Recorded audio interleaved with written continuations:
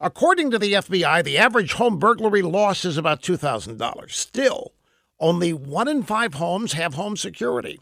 Simply Safe is here to change that. Around-the-clock monitoring is just $15 a month. Simply Safe has no contracts, they have no hidden fees, and they have a huge deal going on right now. Get a free HD security camera when you order at simplysafeusa.com. That's simplysafeusa.com. Okay, the other day, folks, I described the legal settlement Los Angeles negotiated with their homeless. The homeless can remain in a 50-block Skid Row area downtown. The city can remove sofas and refrigerators if they block the sidewalk.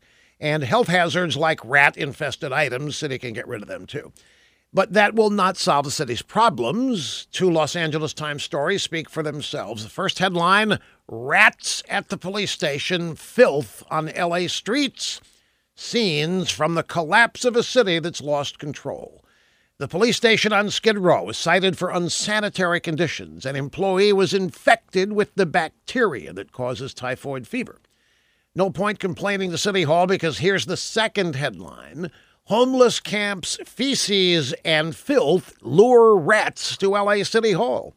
Conditions there are so unsanitary, including hypodermic needles, human waste, and other filth, that City Hall is overrun with vermin.